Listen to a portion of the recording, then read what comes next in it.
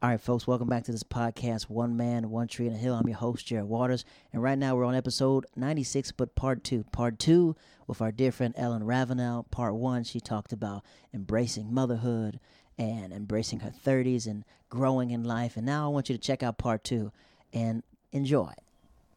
I think I get a reminder a lot of the times why we aren't together. And it's actually very eye-opening because there's things about him that I never noticed. And Kendall, who has been around us the most, because when she comes to visit, she stays with us. So obviously, you're in the house, you're sleeping with us. And she would say, like, that it's not a romantic relationship. It's more of just like you guys are best friends kind of thing. And he's very depressed and he's not aware of it. And he has his back pain. I mean, I don't know what that's like, but I know like if you deal with any chronic pain for a long period of time, that's going to deal with your psyche too. And he doesn't believe that one has to do with the other. And so it's hard to have a conversation with him about like getting out of the house and doing stuff. And I know your back hurts, but you need to, just maintain and be healthy and stuff like that. And he doesn't do anything different. He'll do the same thing over and over again, over and over and over again. So now, and after I left, I wanted to see, I think it just showed me like I was holding a broken man together for a really long time. Ooh. And I was broken myself. So I snapped because I can't hold your pain in mine. It's too much because now I have a baby. And we both can't be living in this broken state of mind, trying to raise this young woman into this world now. Like that's not, eventually we all grow up and we see our parents for, adults and who just people and not just mom and dad. I can look at my parents and like, okay, mom and Isaiah. And I don't blame them for certain things because then we realize that whatever their upbringing and what they've learned is kind of just passed on. And I'm still in the process of forgiving myself because sometimes I go through this like, well, why did you stay so long if you didn't know? But everything kind of has a lesson to it. So I think that leaving him, I was hoping that would happen and that he was going to kind of wake up and see all these things that it is important to him that he doesn't have anymore, but he just accepts it for what it is and just like, okay. And I think he had this idea in his head that I was just going to come back and I just needed a break. So when I got the apartment, because I stayed with my mom for almost a year, when I got the apartment, it was really like kind of shocking to him. And he started to get to be nice and wanting to talk, or then he would be mean. And he kind of went through like a roller coaster of emotions where he didn't know how to deal with me.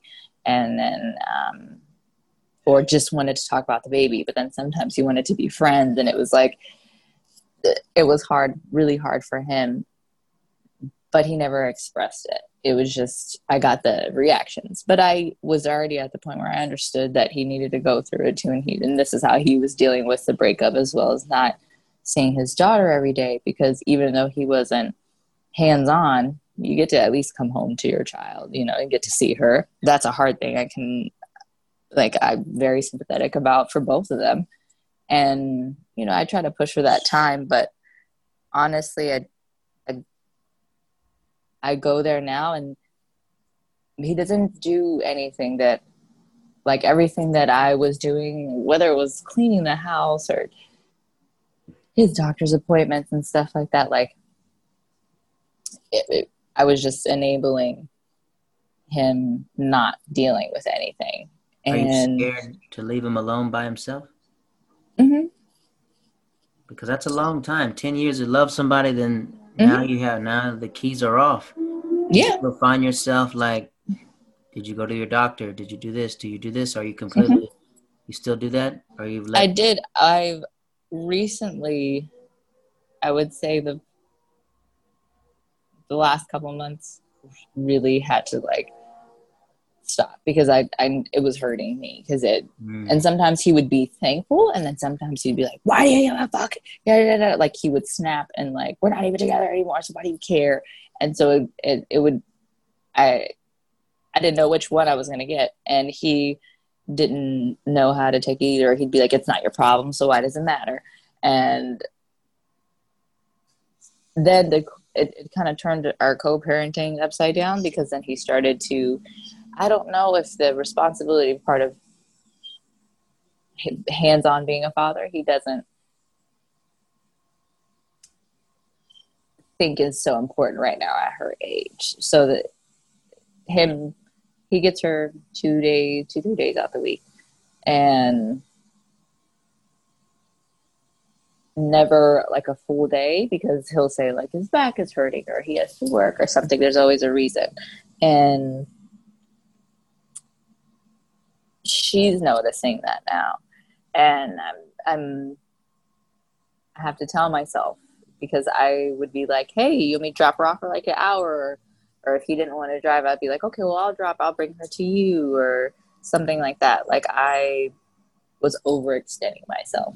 And then I was forcing, and a lot of my single father friends were like, you cannot make this man want to be a dad more than he wants to be. Like you can't, like they're like, I want to see my kid all the time. If my baby mom called me and was like, hey, I had to go get my nails done, please go get your nails done for 5 days. Like, you know, like if I can get an hour, 10 minutes, 15 minutes, like you give him his time. And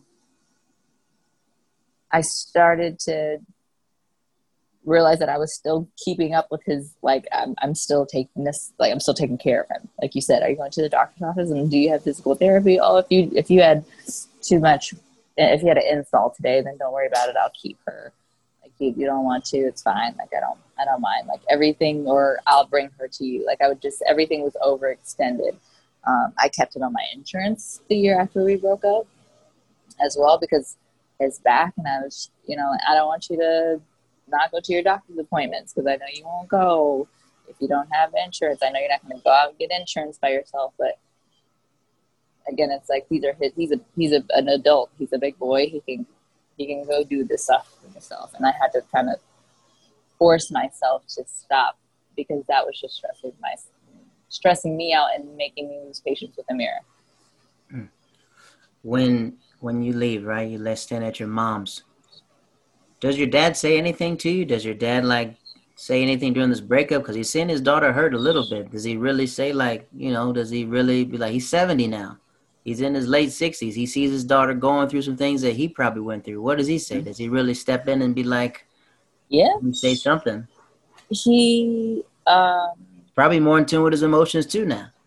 I was going to say, it's very interesting because he's so much more aware of things and like family dynamics and stuff like that. And one that relationship advice he always gave me was do not settle, never settle, never settle, never settle. And he was like, so the first thing he was like, do you feel like you've settled? And I said, yeah. And he goes, I know. And he goes, it's okay. You make mistakes. And he goes, just as long as you keep it about Mira with him, he said, but you need to try to be understanding of a man's emotions and try to from a man's perspective give me that. And I think that's why I wasn't so hard or as abrasive with Willie as I think I would have been during the getting over the breakup and having to pass over Mira and stuff like that. And my dad was more of like, why do you think you stayed so long? And that opened up the door to me even talking to him about getting raped or about me being raped and like me cutting and things that me and my dad had never spoke about. How does he take that? Is he willing to like listen to his daughter now, or he probably feels he didn't protect you? How does that? It's very interesting because as I started saying it, he goes, are you talking, is this in Virginia? And he's like, and I was on TDY He's like, I've always had some kind of feeling. And I said, there you go. And he was like, what? And I was like, you never asked. And I remember I always wrote, like I say, and I never tear any pages out. I wrote about that first experience, and I tore it out. And remember back in the day when we would send notes to each other and fold them in cute little squares, you get something. And I did that, and it must have fell out of my pocket or book bag or whatever. And he found it and he read it.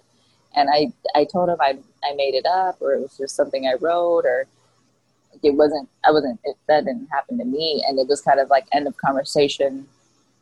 And so that came back up, and he was like, I remember that very vividly. And he was like, I remember finding that letter and reading it. And he said, you were completely shut down. You didn't want to talk about it. So it's crazy how I remember something. To me, it was, I thought he just like asked me one question, how I remembered it or how I perceived that moment was that he just asked me, he read it, asked me about it. And I was like, I don't, it's not me, nothing. And he was like, you didn't move, you didn't blink, you didn't look at me, you did not want to talk about it. You were just like, no, not me. And he was like, I think maybe 3 words came out of your mouth. You were just frozen. And I told him, I said, I have like a mixed feeling about that, because I feel like you could have, like, I would have dug a little bit more, or, like give me some time, but then like, let's work on that so that trauma you don't carry that trauma with you into your adulthood, because that happened. He read that letter. That was my senior year of high school. So, I think that was just another stamp for me of like, okay, see, you talked about it, you got it out, and you kind of move on now. So then that's where my growth was. At least I talked about it. Like, I said it out loud, right? So that it didn't matter if it came out angry. If I was just sad and talked about it, like, it didn't really matter. But that me and Willie's breakup allowed me to tell my dad things that he was like, he didn't know Willie had ever been to jail or even been arrested. He didn't know any of these things. And he was, because my sisters went through that, he was like, I could see why you didn't want to tell me and your mom, because we were so worried about your sisters, and you grew up seeing your sisters kind of struggle and go through that. I'm sure you feel ashamed that you kind of fell into their same steps of like, I was like, yeah, Dad, you have 3 daughters and you haven't walked one down the aisle, and we're all past the age of your oldest is 41 and now your baby is 30 and you haven't walked one down the aisle. So he's aware, but I'm also like, your and Mom's relationship has a lot to do with that, because we all had commitment issues. I remember until I was 20, I said I never wanted to get married. I don't want to have to pay to break up with anybody. Like, I was very set on that, because how does he take this? Is he drawn back a little bit? He still kind of withdraws with that. So my dad will be more like, well, we don't have a horrible relationship. I'm like, Dad, he's in Hawaii, she's here, and they live separate. I'm like, if you guys are a partnership when it comes to, I guess, life, but it's more about you just don't want to get a divorce because it's comfort. My mom has asked before. It's not like she hasn't asked, and he says no. So for him, he's like, but your mom has a good life, because, and this is where I think the South Carolina horror coming in is like, but you think me and your mom have a horrible relationship. She has everything she wants. If she, she can always get, if she wants something, like she gets it. Like, she's comfortable and she's happy. She's with you guys. And so he's very like, that is, both of them are so detached. And I feel like it's so far past that point of, this is just our relationship, that they don't see any wrong in it. My mom will literally have panic attacks if she knows that he's flying into town, but she just thinks that she's Having tight chest, or I drank too much coffee today. Like, it's no connection to emotion. Or I'm like, you have to be like, I had to come to terms with, I cannot continue to put my personal feelings on them about how they feel about me, because they've never evolved. Because, like you said, I'm the first millennial technically of the family, and my way of thinking is very out of the box for them. But as you evolved, right, it does affect the whole family. You're more Mm-hmm. vocal now. How have your sisters reacted to this involvement? Because they're probably thinking like, oh, I'd never noticed this. And you got to think about it. That's part where you guys are. Florida people are completely different people. Yeah, Your sisters are yes, Florida girls, like true and true. Don't matter how long they've been there. they Florida These girls. are Florida girls. These girls, will swing on you. This capable is probably at 50 will still swing on you. Yes, I almost had to get in a 6-year-old lady almost followed me home yesterday, and she was like straight cursing me out like she was 18, and I was taken back like, I'm not getting out and fighting you. Like, world out there. Are you following? Did you follow me home? Like, what if I have my child with me? Like, beyond. And I was like, you're lucky I'm me, because you could have followed a crazy person.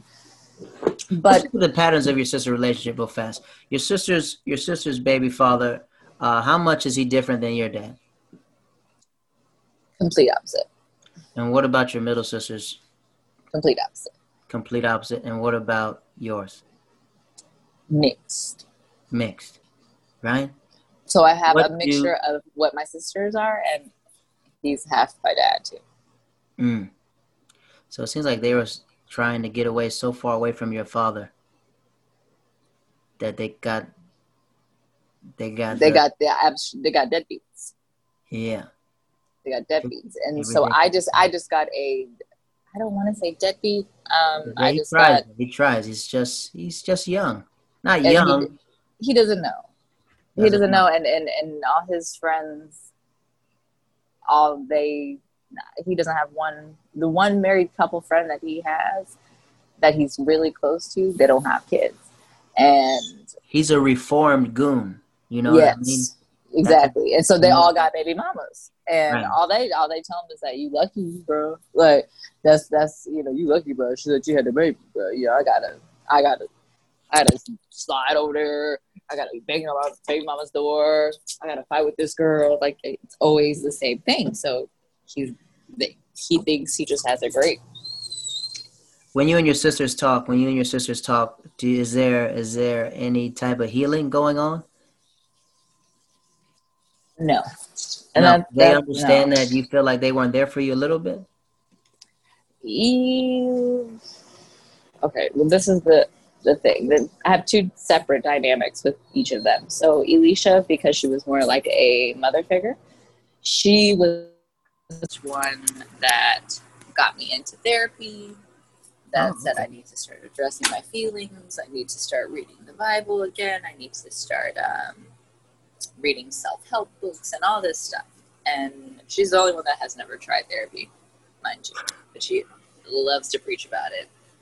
And she can only go so deep with me, right? Because I'll say, if I say, like, I get very uncomfortable when, when we're all together and if somebody else is uncomfortable, it makes me uncomfortable. If I say stuff like that to her and she doesn't understand it, she doesn't know how to deal with it, she'll say that. She's like, I don't really get that. That's stupid to me, because why do you care? So it goes so deep with Elisha. Yvonne she has always been like this, the Leo, the lion, like a typical Leo lion. She's like, if it doesn't have anything to do with her personally, she doesn't really care, but she's always there for you. Like if I called her and I'm like, we really got in a fight, she'd be like, all right, you want me to come pick you up, or you straight? Like, it was just kind of like, you good? Yeah, like, you just need to scream for a little bit and you good? Or are you need a ride? You want me to come get you? So it was when I started to become more aware and vocal of my emotions, especially with my mom, um, my sisters, Yvonne, I didn't really try because we keep it surface with her. Like how do I explain this? Alicia's baby, my oldest sister, Alicia, she has one son. Her baby father has 3 kids. 2 of them are younger than his first. Oh. Why is that possible? Because they have been together this whole time. He had 2 kids on her. So they went through this breakup stage a couple times, and they've always been back and forth. So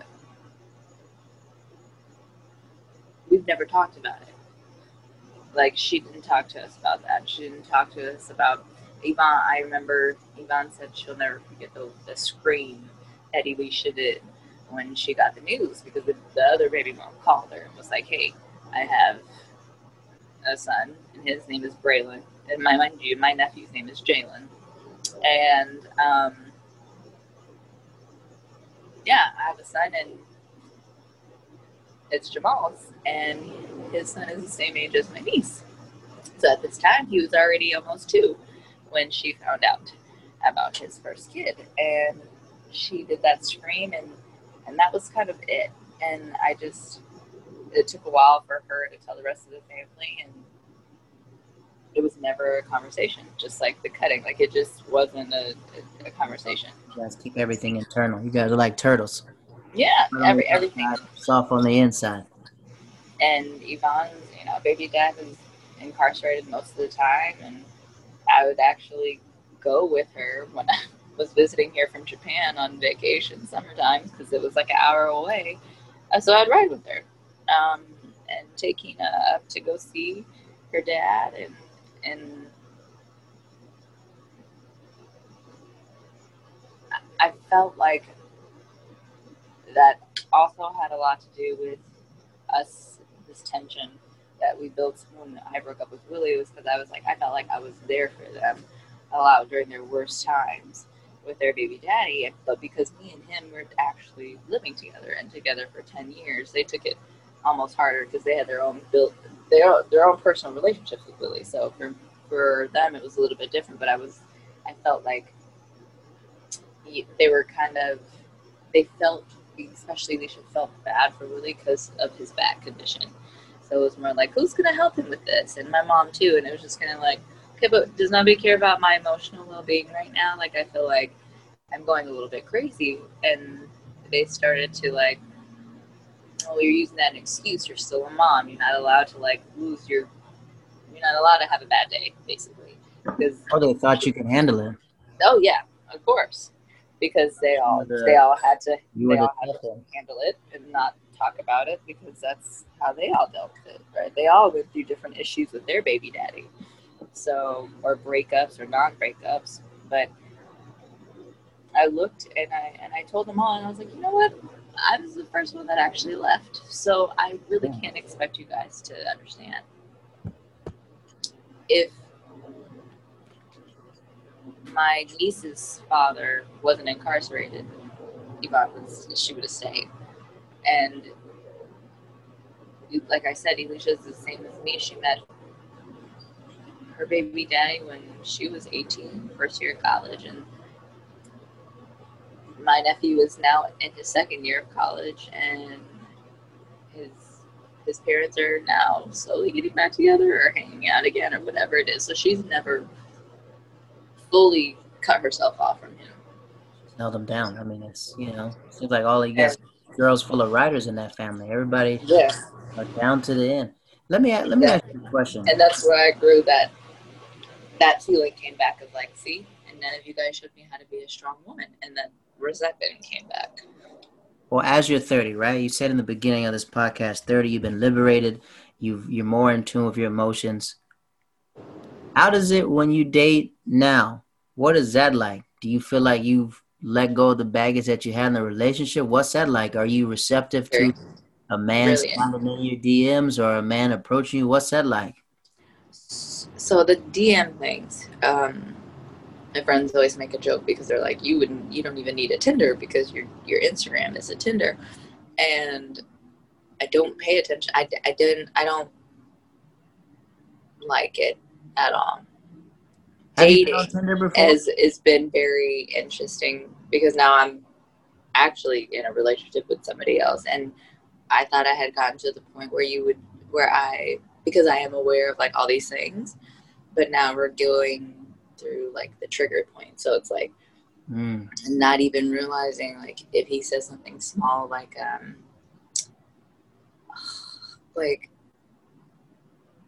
no, like what do you want to do? It's almost like I'm so used to like catering to what somebody else wants to do, and also just like if I feel like he's not hearing me or doesn't pay attention or doesn't remember something, it triggers like I get very like, okay, fine, and then stop talking, and I'll notice like my automatic reaction to shut down and to just pull back. What is he, younger man or older man? Older. He's the same age as me. 30. He's 32, and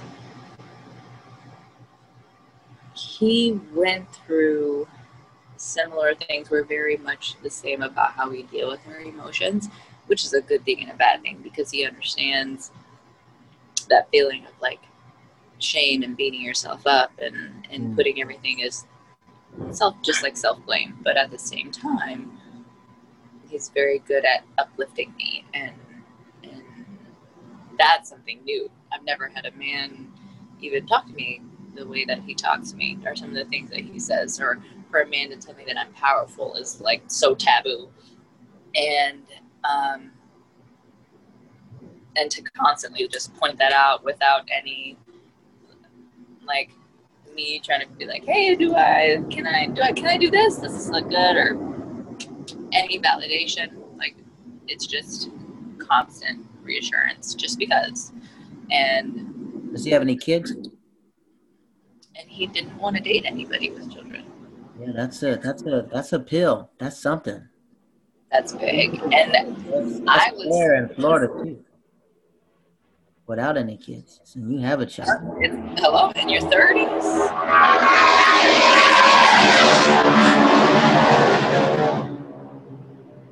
I think it's the Aaron C show today. Okay. Because our governor doesn't care, so the Aaron C show's on today. I'm like, I'm fine. I'm an Air Force kid. I grew up with the Aaron C show in my backyard, so we're fine. So we meet this new guy, right? We're 30. We're liberated. We're in tune with our emotions. We can process things. We've left a relationship, and now we're at where we are right now. And what does that feel like? Is it scary a little bit? It's very scary. What's your biggest fear right now? No, say that. Don't do that now. Don't do that. Yeah, okay. You gotta save it. What's the biggest fear with dating with a daughter? I like that question better. The timing of and how much exposure they have to that person, right? Because I don't want my child I don't want her to bond with somebody that I don't think I could be with forever. Because now we're at the age where we date to hopefully lead to marriage. I'm not dating you for a temporary thing. Well, you want to be married.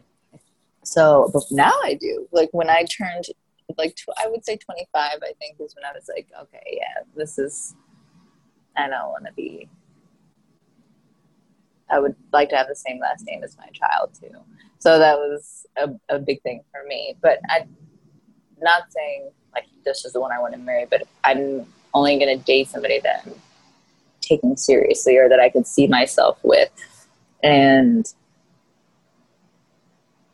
if I think about Amira, it's like I have a lot of friends that have girls and now they're older. And I have a lot of friends that have girls that are like 15, 16, 17, or just kids in general. And I was talking to one of my friends' son the other day, and he goes, because her ex actually just passed. And he was like, the sad part is I never get alone time with my mom unless she's single.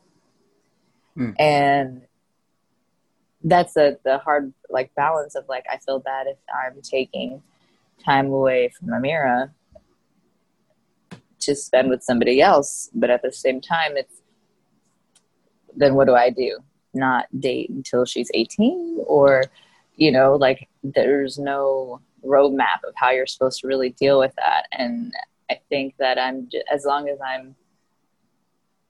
if I stay aware and I stay realistic about, okay, what is this relationship?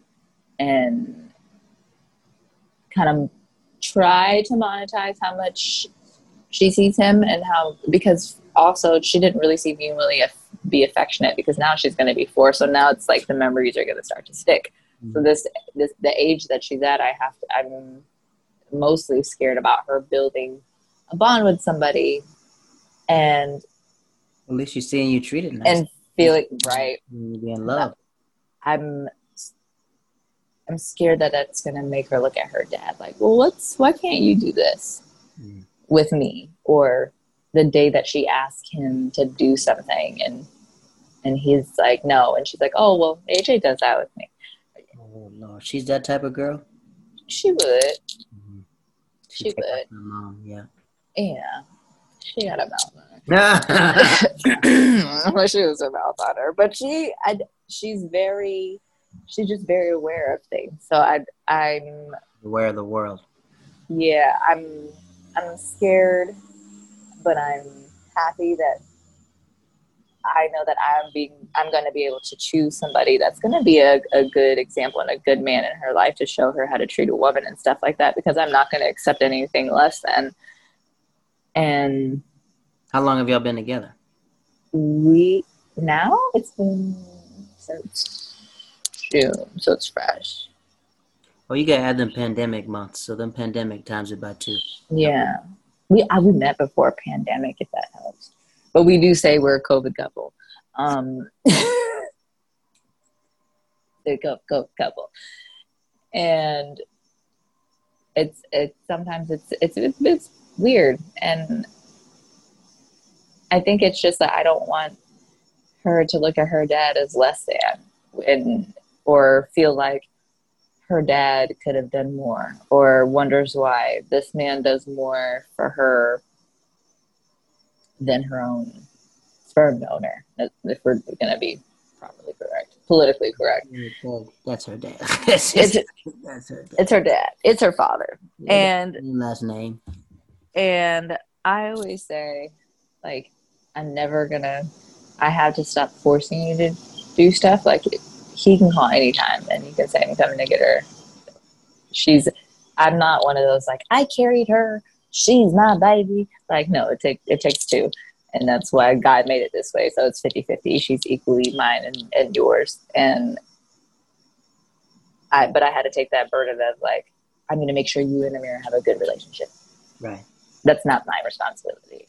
So that kind of tied in with dating too, because it was just like, well, I don't want her to, but it's also good. Like you said, she's seeing her mom getting treated right and stuff like that. But at the same time, it's like, when she starts asking those questions, or when she starts having experiences with another man as a father figure or authoritative figure,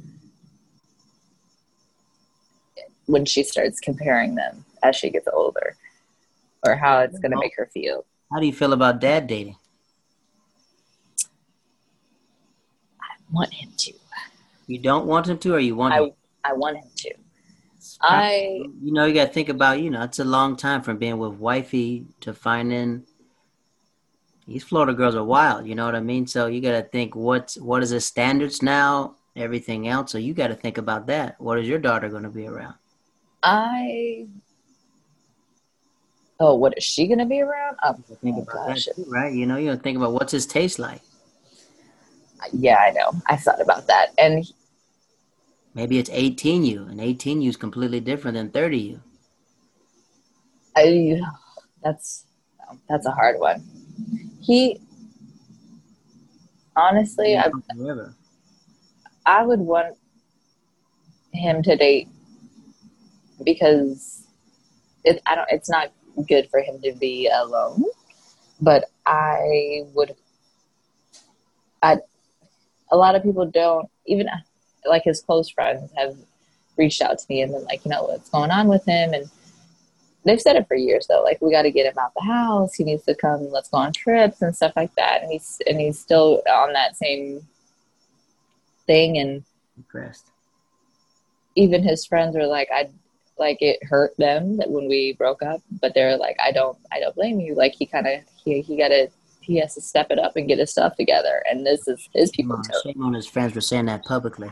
I know. I was like, stop. We can't do that. They're like, no, like, I don't blame you. Like, because they would see me like doing stuff. And if you're just there playing video games and you got a whole wife over here doing basically construction on the house by herself and running errands and doing all kinds of things, and I'm out with the baby and they don't ever see you, and if we run into each other, they pick up on things.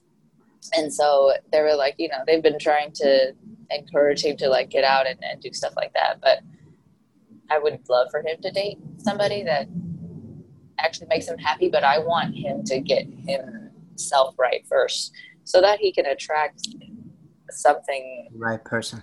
Yeah. And if he does, then I don't think he's not going to have anybody around her unless he takes somebody seriously. And so I don't think I'm too worried about that. We'd had a few conversations about like when we start dating or if we take somebody seriously, and when Amira gets involved, like, it's none of our business if you start dating, but when the baby gets involved, we need to, communicate about that. And we've both kind of, and I envisioned him like bumping into him with somebody else, and like, how would I react? And obviously I can't really say like, this is how I would react until it happens.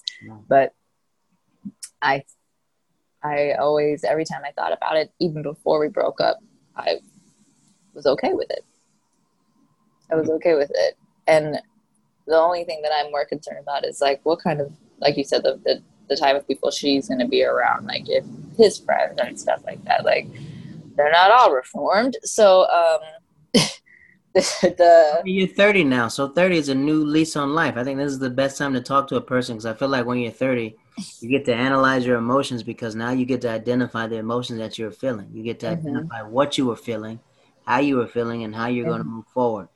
Exactly. I got these questions for you. This is the Hilltop questions. I don't know if you heard of this, so you can answer this however you want. Okay.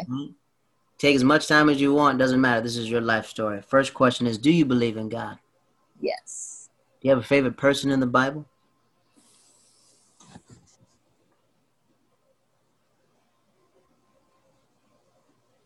Next Jeremiah. question.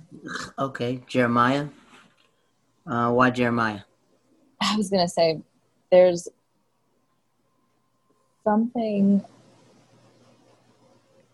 I don't want to say that's because of my dad. That might just be only because that's my dad's favorite. And that just happens to be the most. That's so bad. Oh my gosh, I never thought about that. Bible app is free. I'm like, that is so bad. I'm like, why is that my favorite? I'm like, no, that's just, I think I connected that with that bonding time with my dad. I need to write that down myself. Do you have a favorite verse? No. When's the last time you had a nightmare?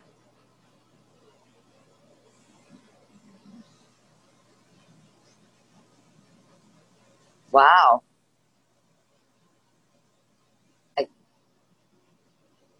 I don't, you know what? I think that's a hard question, because what I considered a nightmare before, I don't think are really nightmares anymore, but I think sometimes they're signs. So I don't really look at them as like nightmares. Like I haven't had like, somebody's coming to chase me, like those kind of dreams. But if I have I never call them a nightmare anymore. I don't think I've used that word in a long time. I might say I had a upsetting dream or something like that made me think about this. But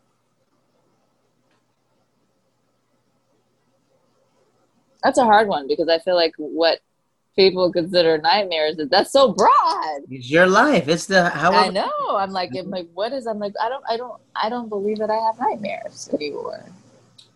What's your biggest fear in life?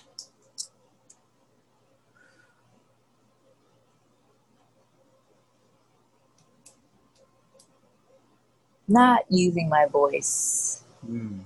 in the way that it should be or being misconstrued, but really just not using my voice.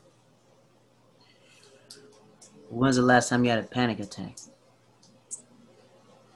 About a week ago. What was that about? That was about the new relationship, and me having these feelings, and realizing that I was able to be triggered, and I wasn't as healed as I thought I was, or what I thought healed should be, or I didn't.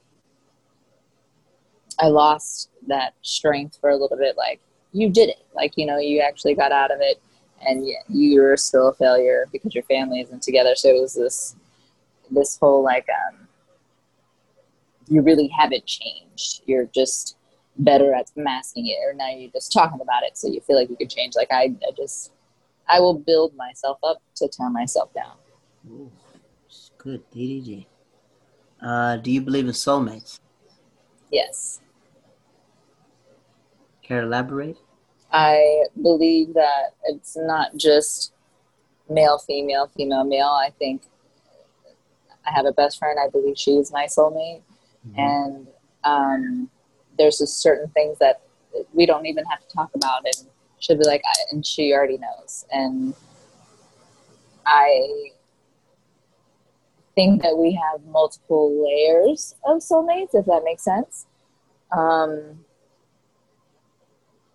I've never, ever felt the way I have about AJ who I met now, and him the same, which is weird because have you seen, like, Hitchcock? Have you seen that? Hitchcock? What'd you say? I'll say Hitchcock. What is that? That's the Will Smith movie, right? He's a yeah, that one. And she doesn't know her memory, so they keep getting reminders of, like, their past life when they were together. So that's kind of like how AJ one day he put it, because they'll be like, we have the same birthmarks and the same spot, and I think it's like, called Hancock, not Hitchcock. Is it Hitchcock? I'm bad with Hancock. It's Hancock. Hancock. Did you Google it? Did you Google it? No, I know it's Hancock because I remember someone used to say as soon as he got his life ruined and stuff like that. Or that sounds bad though. That sounds even worse. Like, life got better or something like that. The white guy told him to mess him up and all that other stuff. Yeah, it's Hancock. It should have been Hitchcock. Hancock sounds less inappropriate. Where he's trying to, like, hook everybody up. You just added a cock on there. That's what you did. Am I trying to throw in cock? Yeah, Hancock. That's what it was. I was like, Hitchcock. I was like, Hitchcock. I was like, what is that? They made up a whole name, but you still knew what movie I was talking about. Yeah, close enough. Close enough. Yeah. That's like a Myra Amira. But I think that there's certain things about me that that nobody's ever noticed before. So, and there's people that have known me my whole entire life, and he pulls it right out. And the way that he looks, he was the first man that I felt like was looking at me for my beauty, not physically. And I didn't feel like an object. I didn't feel like, because I think, especially in Florida, exotic, red, right? So it's like, it's very, like, it gets old, and some people are like, oh, you're pretty. So it's a hard thing I don't want to say complain about, because people are like, are you really mad about being attractive? But it's like, you don't know anybody's intentions. Like, I'm just really looked at as a trophy wife, especially in South Florida. So it's like, sugar daddies are hood men. Like, They want to, or the white boys that want to test a little color, and I'm a good mix. Like, you don't look black, but you look kind of exotic, and like I've had a lot of white guys say to me, I usually don't like black girls, but you're hot. And I'm just like, that first part right there, the first section that you just said, it's unnecessary. And he was the first man that kind of, I felt like, looked at me and said, yeah, of course you're beautiful, but looked at me. And even when he's talking to me, I don't feel like he's thinking about something sexual. I've always been very good at reading people, and especially when it comes to men and the types of relationships and experiences I've had with men. I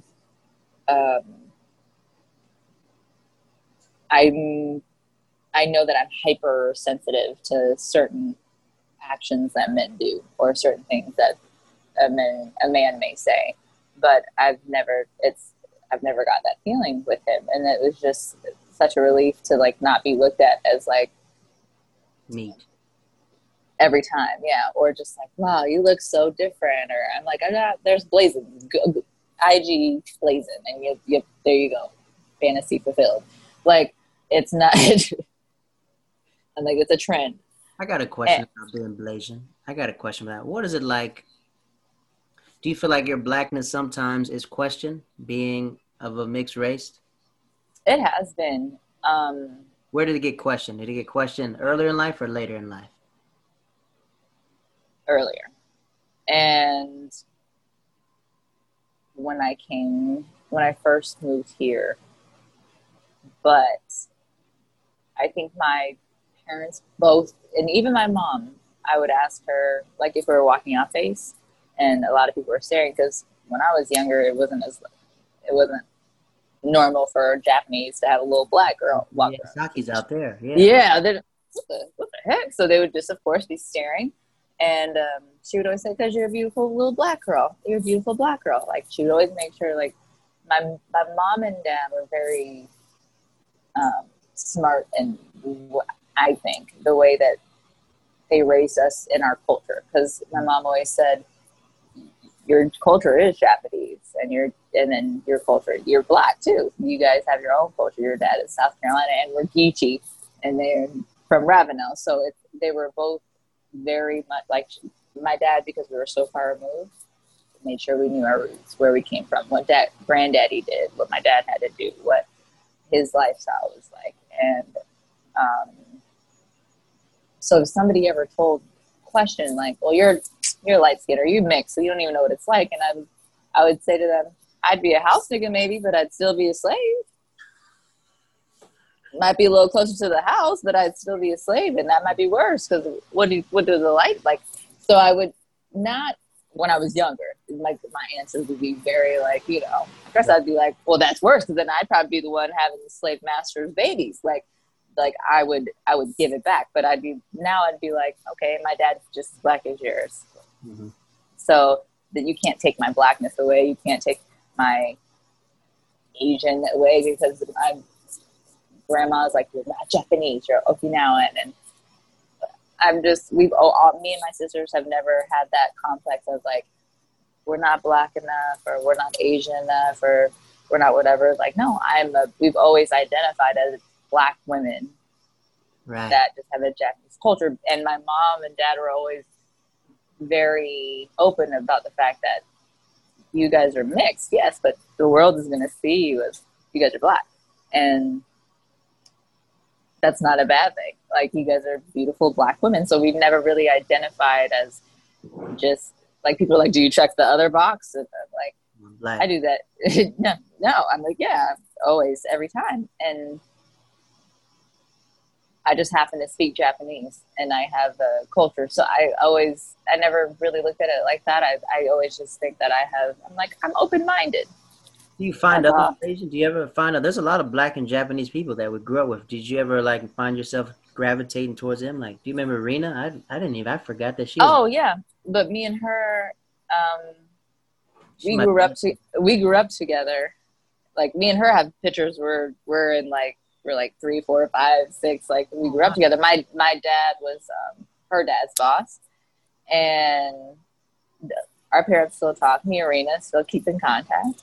And that's like Yudi, or like, you know, we used to, I don't know if you know who Yudi is. I remember there's all these black and Japanese people. I'm like, man, where do they come from? It's like, yeah. They used to call them war babies when I remember. Like they used to say they used to call them war babies. I was like, oh, really? And yeah, that's would be all these Japanese.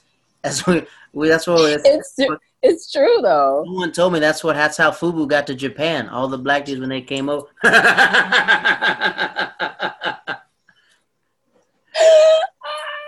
And true story, you know, out of all Asian women, Japanese women are the ones that go over to black men the fastest. That's the one. Mm-hmm. Yep. Why black people love anime so much? It's meant to be. The Saru. I didn't even speak the Saru culture, what the Saru is, yeah. Saru is a big ape, right? It's the big ape. That's what they used to call. So when I was in Japan, I went to this shrine room, and I was like, why are all these the guys kept saying like the Saru's a protector? You're like, why are they got monkeys? And I was like, Goku? And I was like, they've been calling, throughout our history, they call black people two different things. They either call us niggas or monkeys. And I was like, what if Japanese people have spent their whole life trying to be a Super Saiyan and say, you know, instead of me waiting for the sun to illuminate, why don't I just move to Florida? Because it's a whole bunch of niggas. I mean,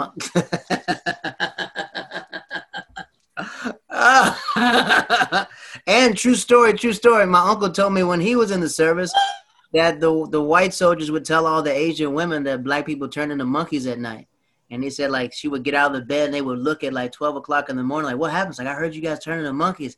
And he used to tell him, goes, yeah, but the tail isn't in the back of the body. That thing in the front, girl.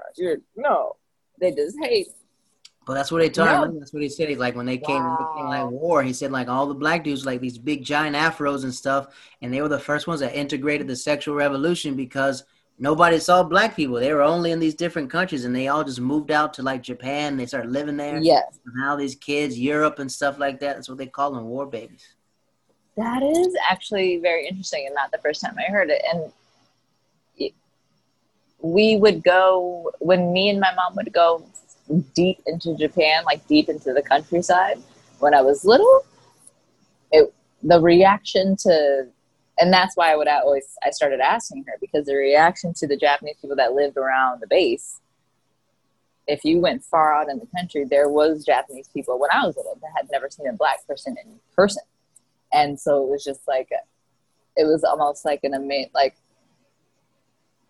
but it was never, because people ask me all the time, like, experiencing racism, like, in the States and in Japan. And I'm like, it's very different because Japanese culture is very much about respect out on the outside, right? So nobody ever said anything to me if they ever thought it, or they weren't like, they're looking like this, but it's funny because even if I say like to older people, they're like, oh, where you from? Because down here, they think I'm a Yab girl. Everybody thinks I'm from Jamaica, and I'm only Jamaican Chinese because that's the only time that Asians and blacks come together. This is Caribbeans. Right. And they're like, oh, your dad's in the military. And sometimes I'll be like, no. They'll be like, really? Just to throw them off. No. He isn't in the military. What? I'm like, no, he was. But it's just,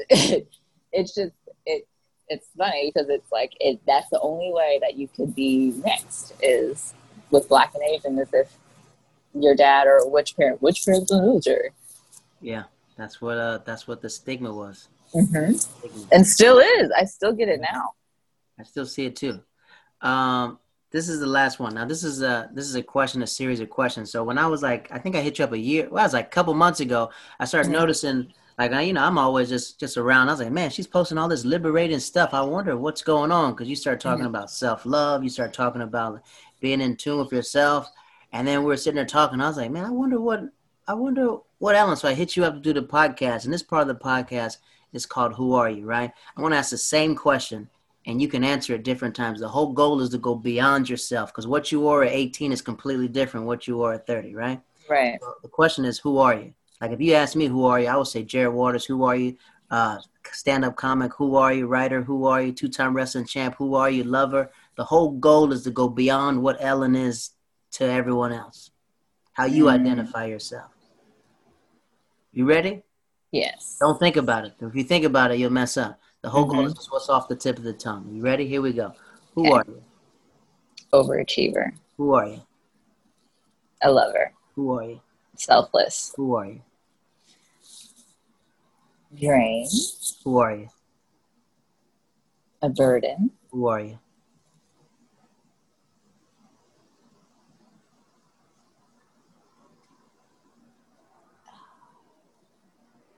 I'm talented. Who are you? Photographer. Who are you? A mother. Who are you?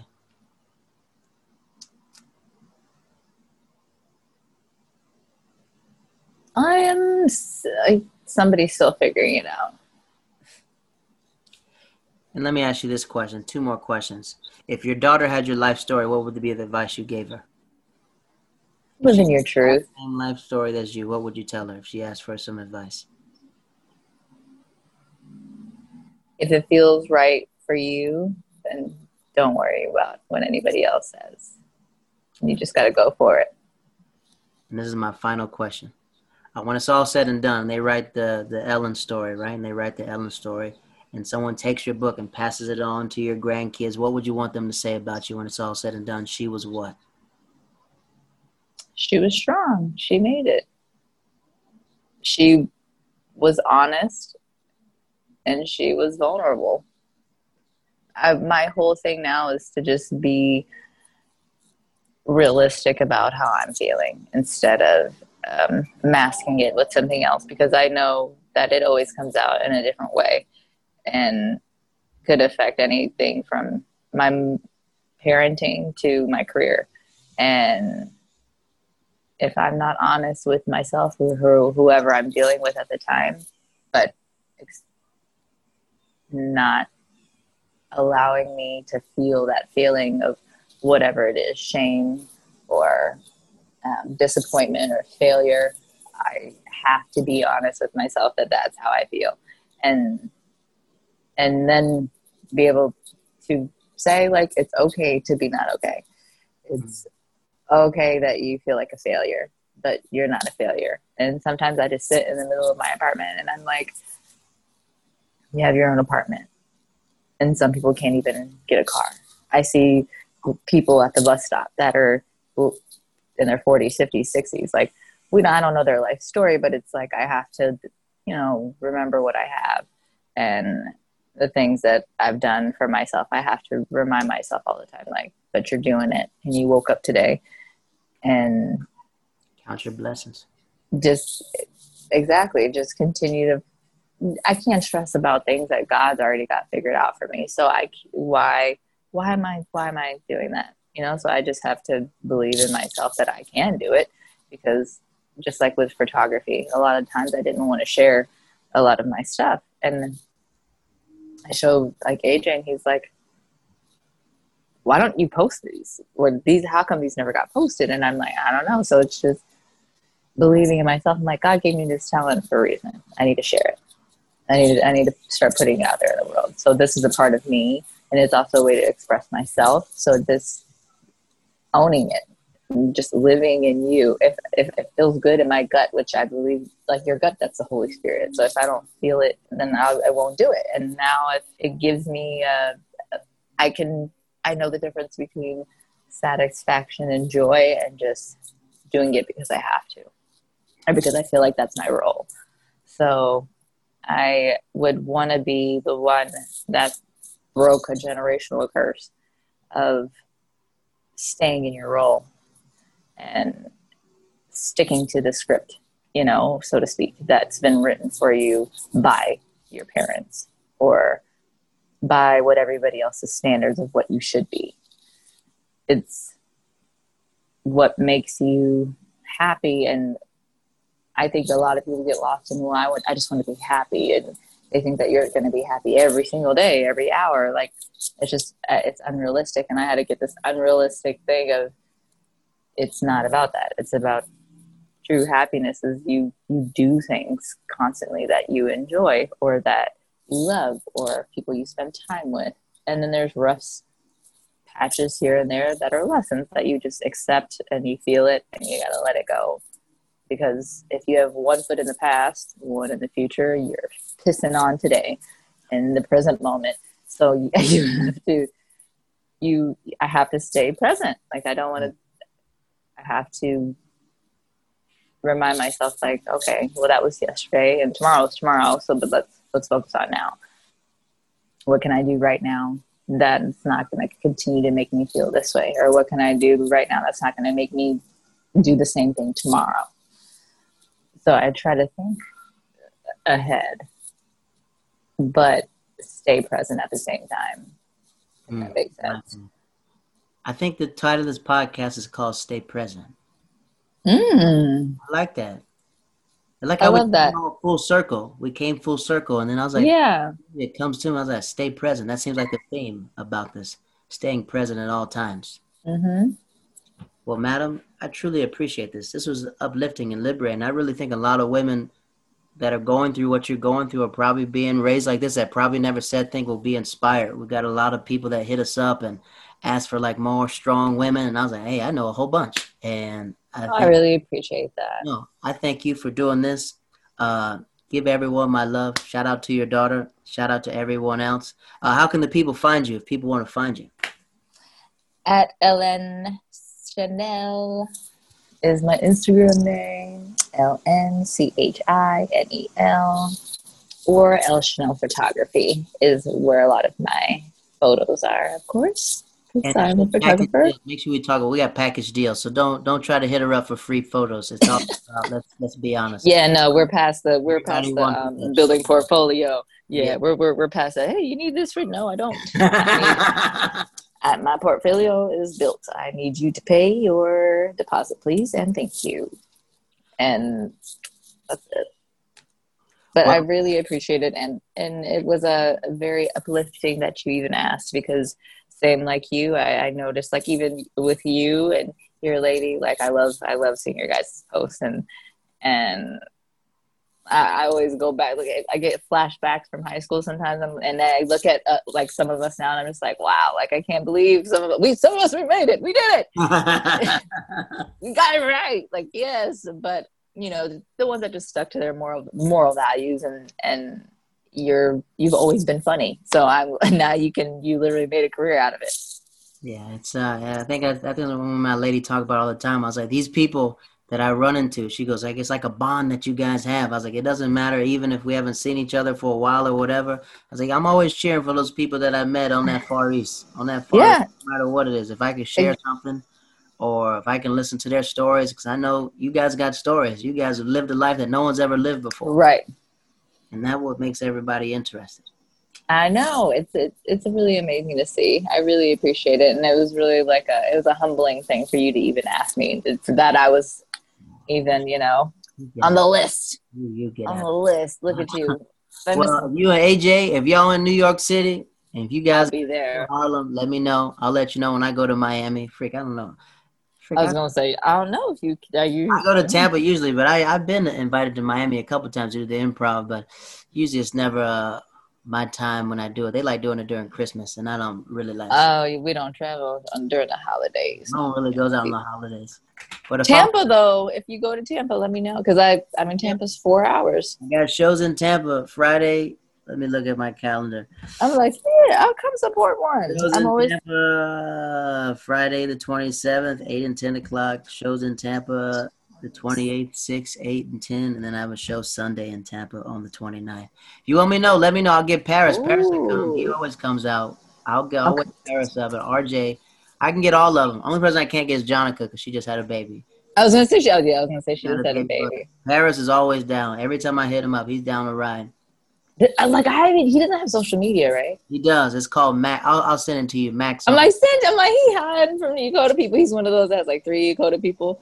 Nah. He's old. He's young, but he's old. So every time I see him, I'll post him and stuff like that. But he don't live too far away from me, and he always comes to the comedy shows. Always comes. No, that would be nice, because nobody ever. I feel like not too many people come past, or they go straight to Miami, and I'm like, we ain't going.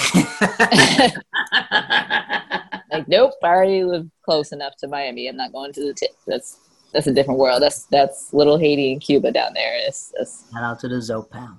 Yeah. they is it. But I really appreciate it. I would love to come to a show, and I think I actually might be coming down that weekend anyway, since Kendall just moved down there. I thought you were coming to Tampa this week. I know I was supposed to come this week, and let me know. My car. God bless your car. Let me know. I'll be down there. Let me know if you on that side of that I-4, because I'll be on that side of I-4. All right, madam. Peace. I will let you know for sure. Many blessings. Love you. Have a wonderful Saturday. Love you. Thank you for this. And you as well. Enjoy the rest of your weekend. Jenny. Yes, ma'am. All right, folks. That was episode 96, part 1 and part 2 of Letters to the Soul with our dear friend Ellen Ravenel. And we'd like to thank her for being so open and being so honest of sharing her life story with us. She didn't think it was going to be a good episode, but it's good, man. It's good. Your life story cannot be good. That's your life. You're the master of your own destiny, and you're the author of your own fate. So we like to appreciate her for doing that. A lot of people have emailed us about her, and feel free to email her, and feel free to hit her up on Instagram. She's an open book. Well, I don't know if she's an open book, but I know her Instagram is open. So hit her up, and if you're in the area of Miami and would like some photography, please hit her up as well. It's not going to be cheap, ladies and gentlemen. She's one of the top photographers in the Miami area, so make sure you please pay accordingly. And this is the podcast, One Man, One Tree in a Hill. This podcast is a podcast about being alone with your own thoughts. And it's a time capsule of a person, right? So imagine 40 years from now when Ellen's like 70 and she has her grandkids or maybe her great-great-grandkids, and they're talking to their grandmother. And it's like, man, I wonder what she was like. You can pop this and like, wow, my grandmother was feeling this.